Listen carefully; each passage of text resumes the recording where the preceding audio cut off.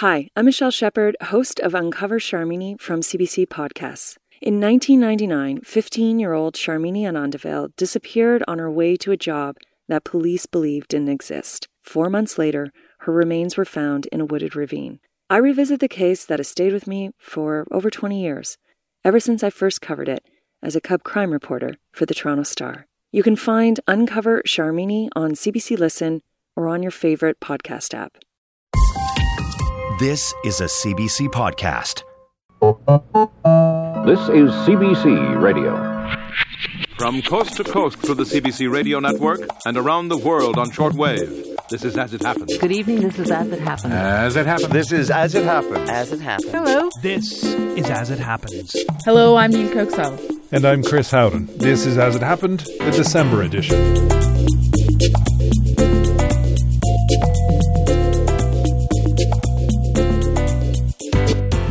You're probably familiar with our archive show, As It Happened, in which we unlock the As It Happens vaults and go exploring for treasures from our program's long history. Well, we're bringing you a special new As It Happened podcast in this feed, where we will revisit some of the most surprising and fascinating conversations from the past month and dust off a few gems from our archives. And this time, we're looking back at the month of December 2023. In this episode, we're keeping a very close eye on some especially unusual suspects. Specifically, fugitives who keep looking over their shoulders. Figuratively speaking, since potatoes don't have shoulders. Chris is, of course, referring to our conversation about a secret operation involving a contentious illegal crop. Shh. And we get to hear about the thrilling chase happening in the Antarctic Ocean, where the world's largest iceberg is finally free and making a break for open water. All the secrets will soon be revealed. All that and more coming up for you on the December edition of our As It Happened podcast.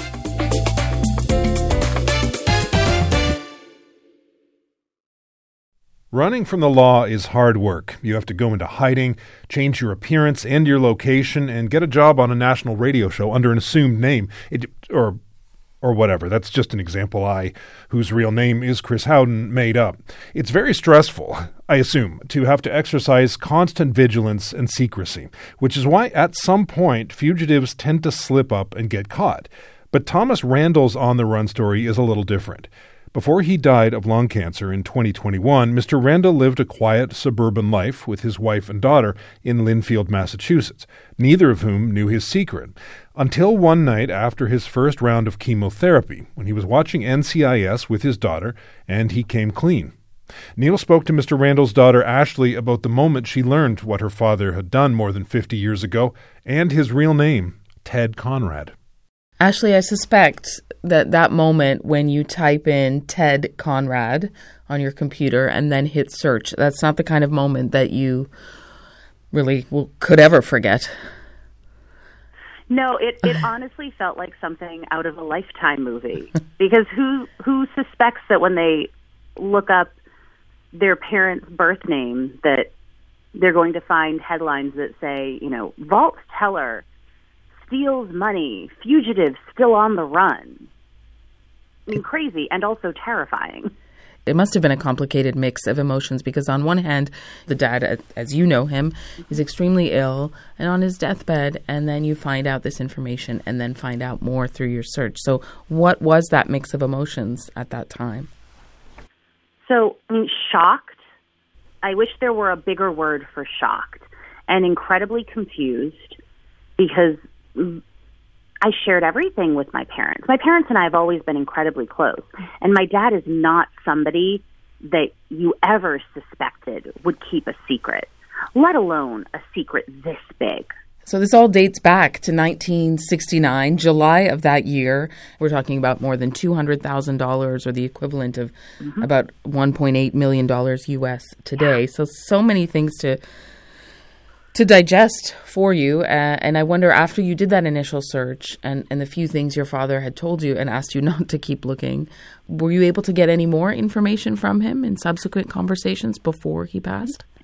Yes. So thankfully, the next day, I spoke to my dad and I told him that I had looked him up And I knew what had happened in July of 69, but that did not change how I felt about him. And it didn't change how I looked at him. And he was still my dad. And I love him. And the look of relief on his face. And I said, we have to tell Mom. I ended up telling my mom on my own because he just couldn't bring himself to tell her. He was just so afraid of hurting her. My mom was equally, if not more, shocked than I was, because I essentially said, I know Dad's name, but I can't even tell you. We're just going to have to look it up together, and you're going to need to read about it like I did, because I can't even say it because it's too insane. And then the three of us were able to have some really difficult but good conversations over the next few weeks. The biggest thing that we just impressed upon my dad immediately was, we love you. And for my mom to say, you're my husband, and I love you, and you're the best husband. And it's, not to say it's okay and not to say it's fine to, commit a crime, but that in the grand scheme of things, this is not what we're harping on in the last weeks of your life. There are things we need to talk about. We do need answers. And one of the reasons, honestly, that I launched this podcast was to find out answers about who my dad was before he had me, and really why he did what he did. One of the remarkable things, many remarkable things, though, you would imagine someone with such a big secret for so long, might be nervous, or, as you replay, as I'm sure you have, moments in your life, did you ever see signs of that kind of nervousness and things that now you look back on and go, oh, maybe that was a sign that we missed? My dad was never nervous. He was just the most relaxed, calm person I ever knew. Personally, I am a very anxious person. So his calmness was always just like a breath of fresh air for me. So he never seemed nervous. He was never someone who seemed like they were looking over their shoulder. There were none of those signs. But looking back to your point of maybe with hindsight, what do I notice? When I was in high school, I went on a trip to France through school, through the French class I was in. And parents could be chaperones. And so my mom said, yes, I'll be a chaperone. When else am I going to get to go to France? Yeah. Tommy, let's go. You can be a chaperone too. And his response was, nah, I don't want to go to France. You girls go have fun. I'll stay home with the cat. And at the time I remember thinking, weird choice, Tom, but okay. But now I look back and think he could not have gone to France because you need a passport to travel internationally. And my dad never had a passport because he never had a fake birth certificate. Right. He'd just taken on this name. Yeah, so he had a Social Security card, and he had a real Social Security card. In 1970, when he got to Boston, he went into the local registrar's office and just it's a real Social Security card. It's not forged. That was Neil talking to Ashley Randall, co-host of the podcast Smokescreen, My Fugitive Dad. Thomas Randall was able to avoid authorities for more than 50 years, mainly by keeping a low profile. That is not possible for A23A, because A23A is the world's largest iceberg. And if you're picturing a big iceberg, picture a bigger one. A23A is more than 3 times the size of New York City. Recently, that enormous iceberg finally broke from its long confinement and made a break for the open ocean. Andrew Myers is part of the team aboard a British polar research ship in hot pursuit of A23A. Neil spoke to Mr. Myers in December during his chase in the middle of the Antarctic Ocean. Andrew, I'm sure you encounter a lot of stunning views in your work, but what does it feel like to see this, to see the biggest iceberg in the world? Yeah, it's quite amazing.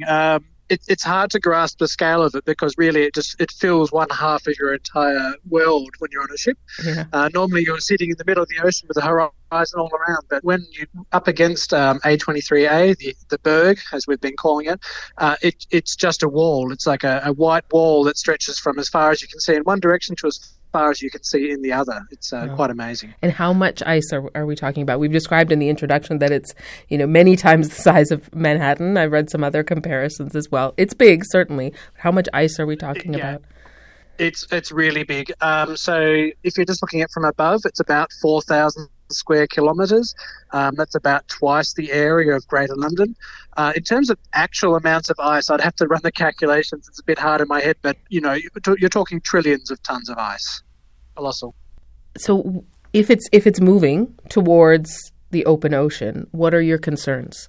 Yeah, so I think it's important to underscore this is a perfectly natural process. Mm-hmm. Bits of ice shelves fall off and float away all the time. It's what they do. They're basically big lumps of ice sliding down the Antarctic continent into the ocean and eventually coming away. This is a particularly big piece.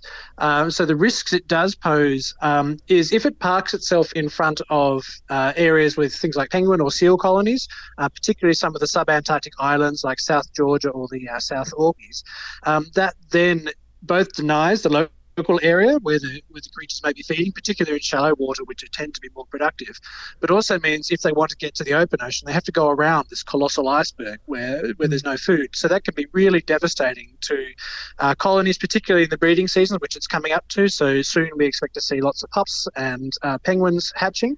And so if this was to park in front of those, the adult would really have a hard time feeding both themselves and their chicks. So you could see colony devastation potentially. Where do you think it will end up? Well, it's hard to say with certainty. So Iceberg Alley is where these icebergs tend to shoot off, but it's quite broad, particularly as you get further away, because we're sort of sitting in the start of several branching currents. But it will head over time to the northeast and move out into the Antarctic circumpolar current proper. So this is the biggest current in the world. It goes right around Antarctica. So I think it will probably follow similar trajectories to large bergs that have happened in the recent past, and will head towards South Georgia. Whether or not it will get there, it's really hard to say. It's very hard to know how stable they are, how rapidly they'll break up. It could go as far as approaching South Africa even. You talked about how colossal it is, as you put it, and awe-inspiring, I'm sure, to see it. But given what we know about climate change and the threat to Antarctica, what is it like from that vantage point? I mean, it's a bit like wildfires in the sense that it's very hard to ascribe any given wildfire down to climate change, but we know that the frequency is definitely going up. And so the frequency with which these bergs, and in fact many ice shelves around Antarctica, are retreating, and we can label that quite strongly as attributed to climate change. So it is quite somber seeing this. I mean, it's a natural phenomenon, but we know it's accelerating, and seeing that much ice just really puts it in perspective how we expect the sea level to change in the future and how this will have feedbacks onto the wider global climate. It's quite sombering. Andrew Myers is the chief scientist aboard the British polar research ship, the RRS Sir David Attenborough. You're listening to As It Happened, the December edition, a monthly podcast where we look and listen back at the month that was.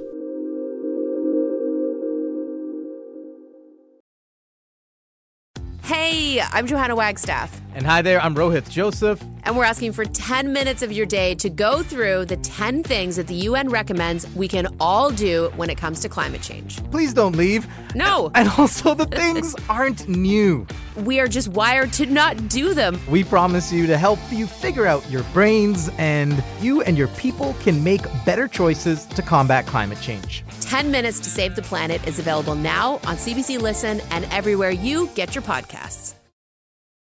If you've ever been to a thrift store, you know the feeling. You're browsing through the bric-a-brac and knickknacks when you spot something special. So special that you look around in disbelief to make sure no one else has already spotted what you've found. Then you hightail it to the register to cash out and take your treasure home before it winds up at the center of a frenzied bidding war.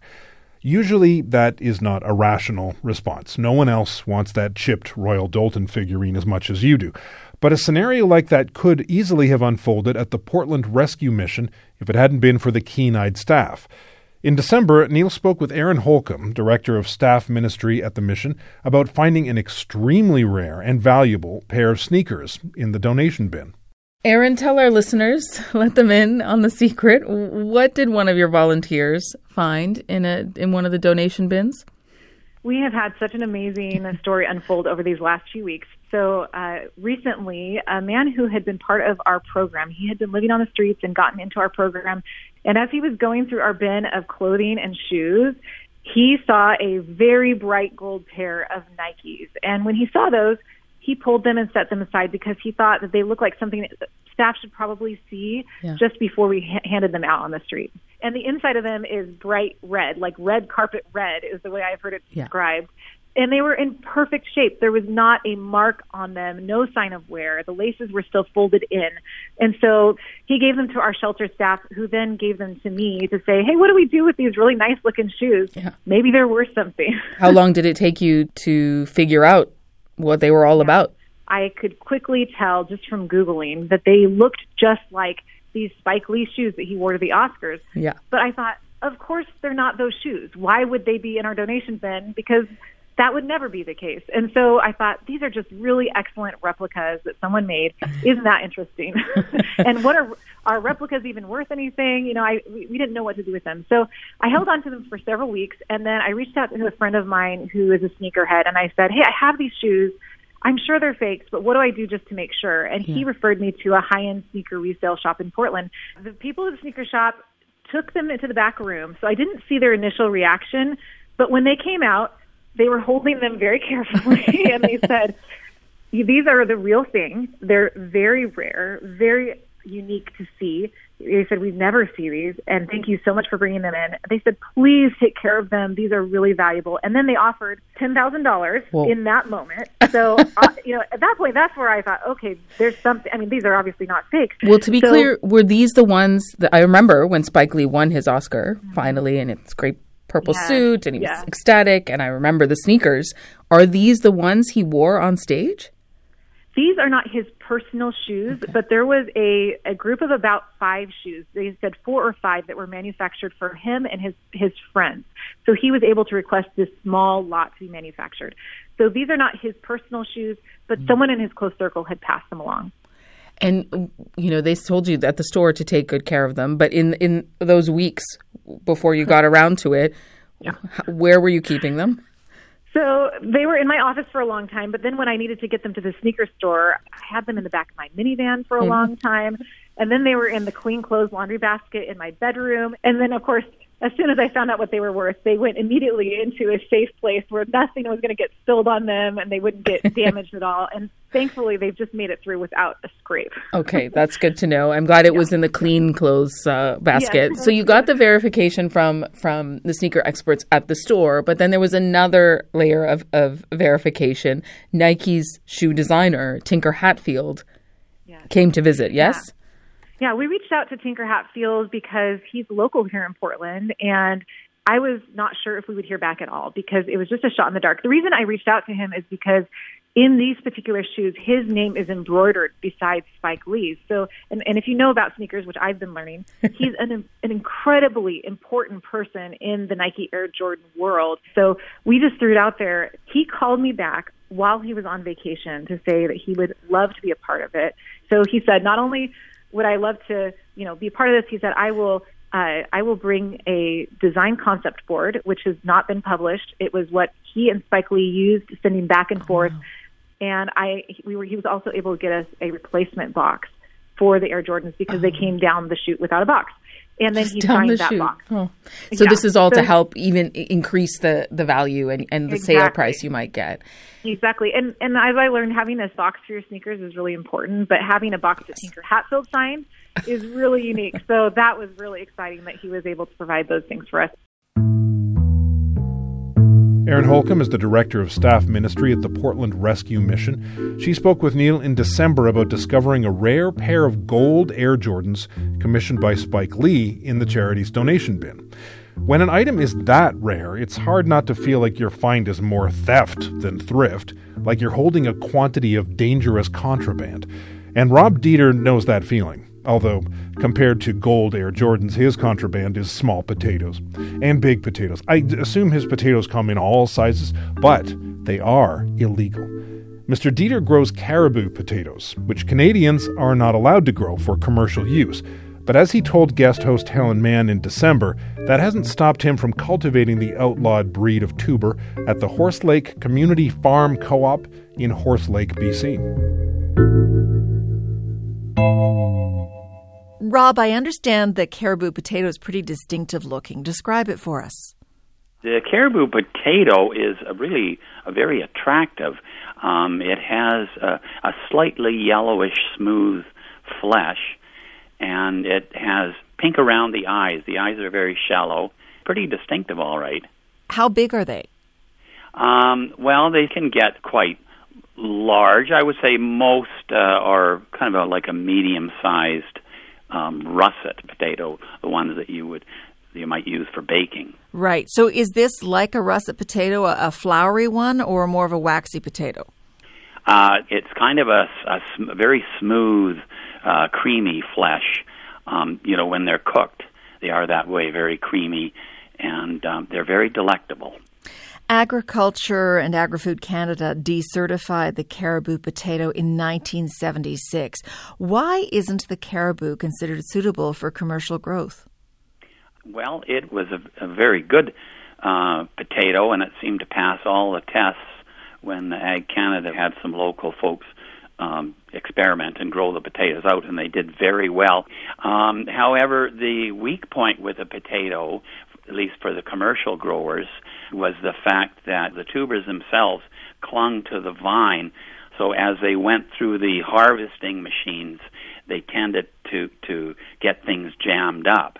And it wasn't a characteristic that was really appreciated by the commercial grower. So, in 1976, Ag Canada decertified the potato. And by delisting, that means what? I mean, could I grow one in my backyard, or it's a question I can't produce it commercially? Well, it can't be produced commercially, and it can't be produced and sold as seed. As far as the backyard gardeners are concerned, well, hard to say. I don't think Ag Canada has gone after anybody for growing it in their backyards. Do you sell yours? Well, no, we don't. We actually give them away. We sell. I grow about a half an acre of potatoes on Horse Lake, and we always have 2 or 3 rows of the caribou potatoes, and most of them we save for seed that we give out, and then of course we need our own seed. And just recently we've had a flood of emails from across Canada from people wishing to try the caribou potato. Now, you've been threatened with a $10,000 fine at your co-op for growing these. So why do you keep doing it? Oh, well, the threat that was made was years ago when this whole thing first blew up, and that was in 1983, 1984. And we had a letter from the Ministry of Agriculture in BC, and it ended by saying, I suggest that you select and grow varieties that can be legally grown in Canada. Well, that was just enough to set us off.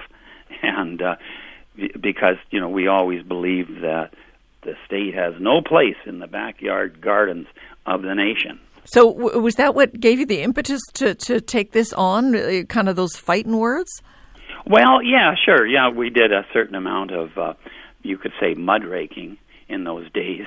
And so this was just a perfect issue to get going. Have anybody come after you, try to collect this fine? No, they never have.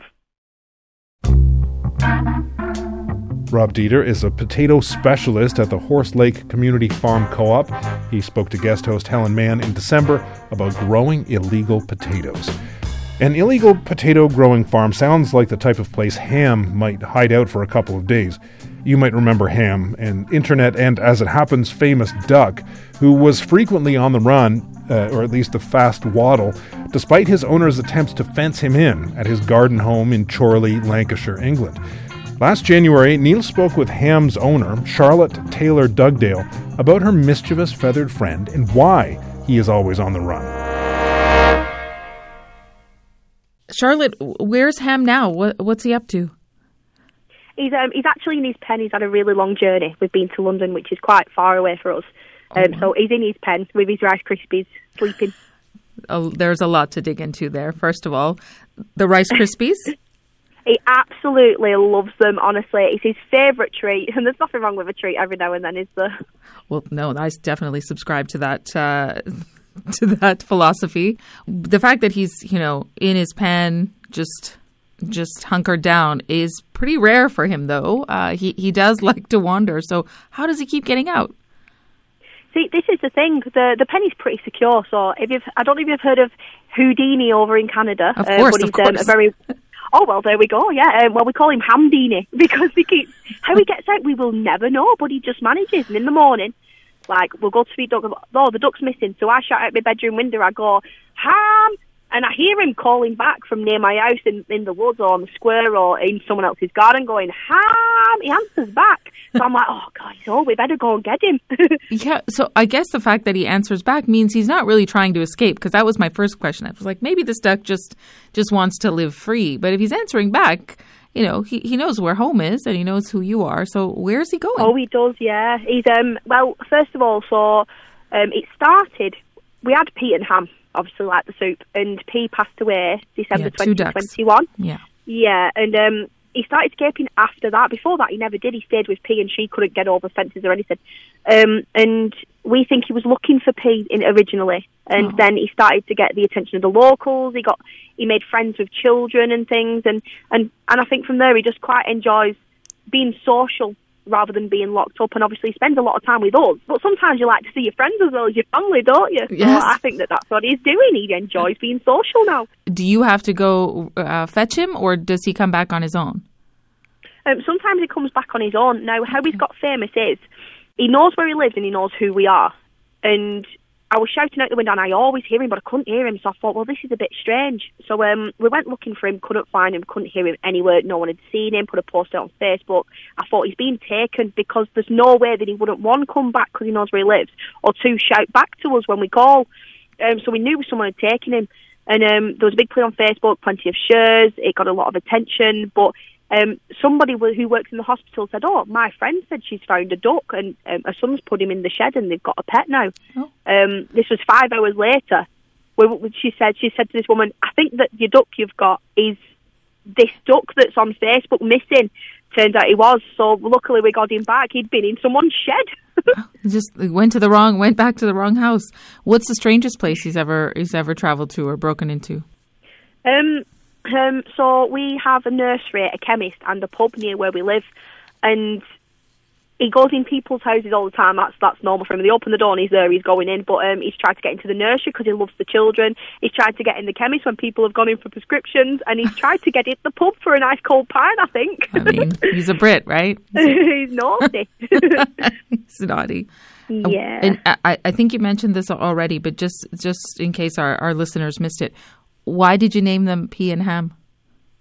Oh, no, this is a funny story. Again, so I wanted to call them Dog and Cat, and I was at my mum's the day when, obviously, I got them, and I was sat with her, and she was like, let's have a chat, and I said, so what are you going to call them? I said, I think Dog and Cat. And she was like, oh, well, that's not bad anyway. She said, what are you having for tea? And I said, P and Ham soup. We were like, wow, this is perfect, P and Ham, the irony. Charlotte Taylor Dugdale is the owner of Ham the Duck. We reached her in Chorley, Lancashire, England. That brings us to the end of this special As It Happened podcast. The show was produced by John McGill, Devin Nguyen, our technician, Reynold Gonzalez, and help from us, Austin Webb and Zian Iras. You can hear another special As It Happened episode in this podcast feed at the end of next month. I'm Chris Howden. And of course, you can always catch our regular show on CBC Radio 1, the CBC Listen app, or anywhere you get your podcasts. I'm Nii Cooksall. Thanks for listening. For more CBC podcasts, go to cbc.ca/podcasts.